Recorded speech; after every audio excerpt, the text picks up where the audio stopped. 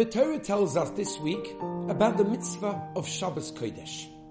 And the way the Torah describes it is as follows. Es Shabsoisai Tishmayu. And you should keep the Shabbos.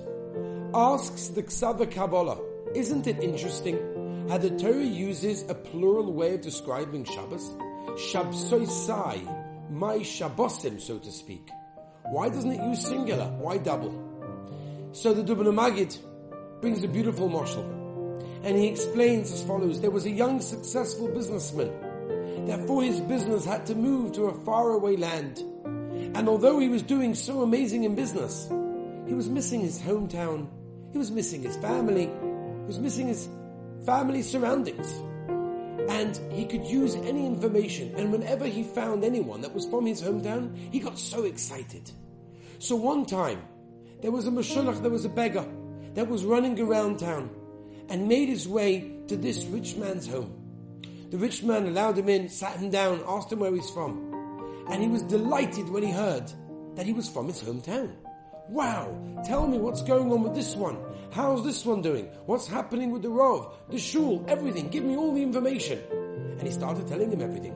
And he noticed that the poor man was actually constantly looking at his watch. And he said to him, why are you in a hurry? Where are you running to? He said, well, to be honest with you, I can't really sit here all day.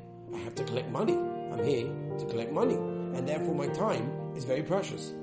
So the rich man said to him, listen, I'll tell you what, how much do you make every day? So he said, about 100 rubles a day. He said, I'll pay you 100 rubles a day. You come here and you talk to me. Just tell me about the town. Give me some memories. I love it. So the poor man was so excited when he heard that. He stayed in his home. The next morning, he started talking, telling him everything about that was going on in the town. And he started to fall asleep. And the rich man said, excuse me, please don't fall asleep. It's very precious what you're telling me. I need to hear it. He said, well, I'm tired. He said, listen, I'm paying you. Do it on your cheshbon. You want to rest? Do it on your cheshbon, not mine. Now I'm paying you to talk to me. Said the Dubno Maggid that on Shabbos Kodesh, the Rebbeinu Shalom wants to hear from us. The whole week we're busy. We're running. We're so busy. We haven't got time to spend talking to the Rebbeinu Shalom. Shabbos comes along and the Rebbeinu Shalom says, I want to hear from you. I want a relationship with you. Says the Ksava Kabbalah, Es Shabsoisai refers to two aspects of Shabbos. Aspect number one is refraining from doing malacha. Don't do anything you're not allowed to do.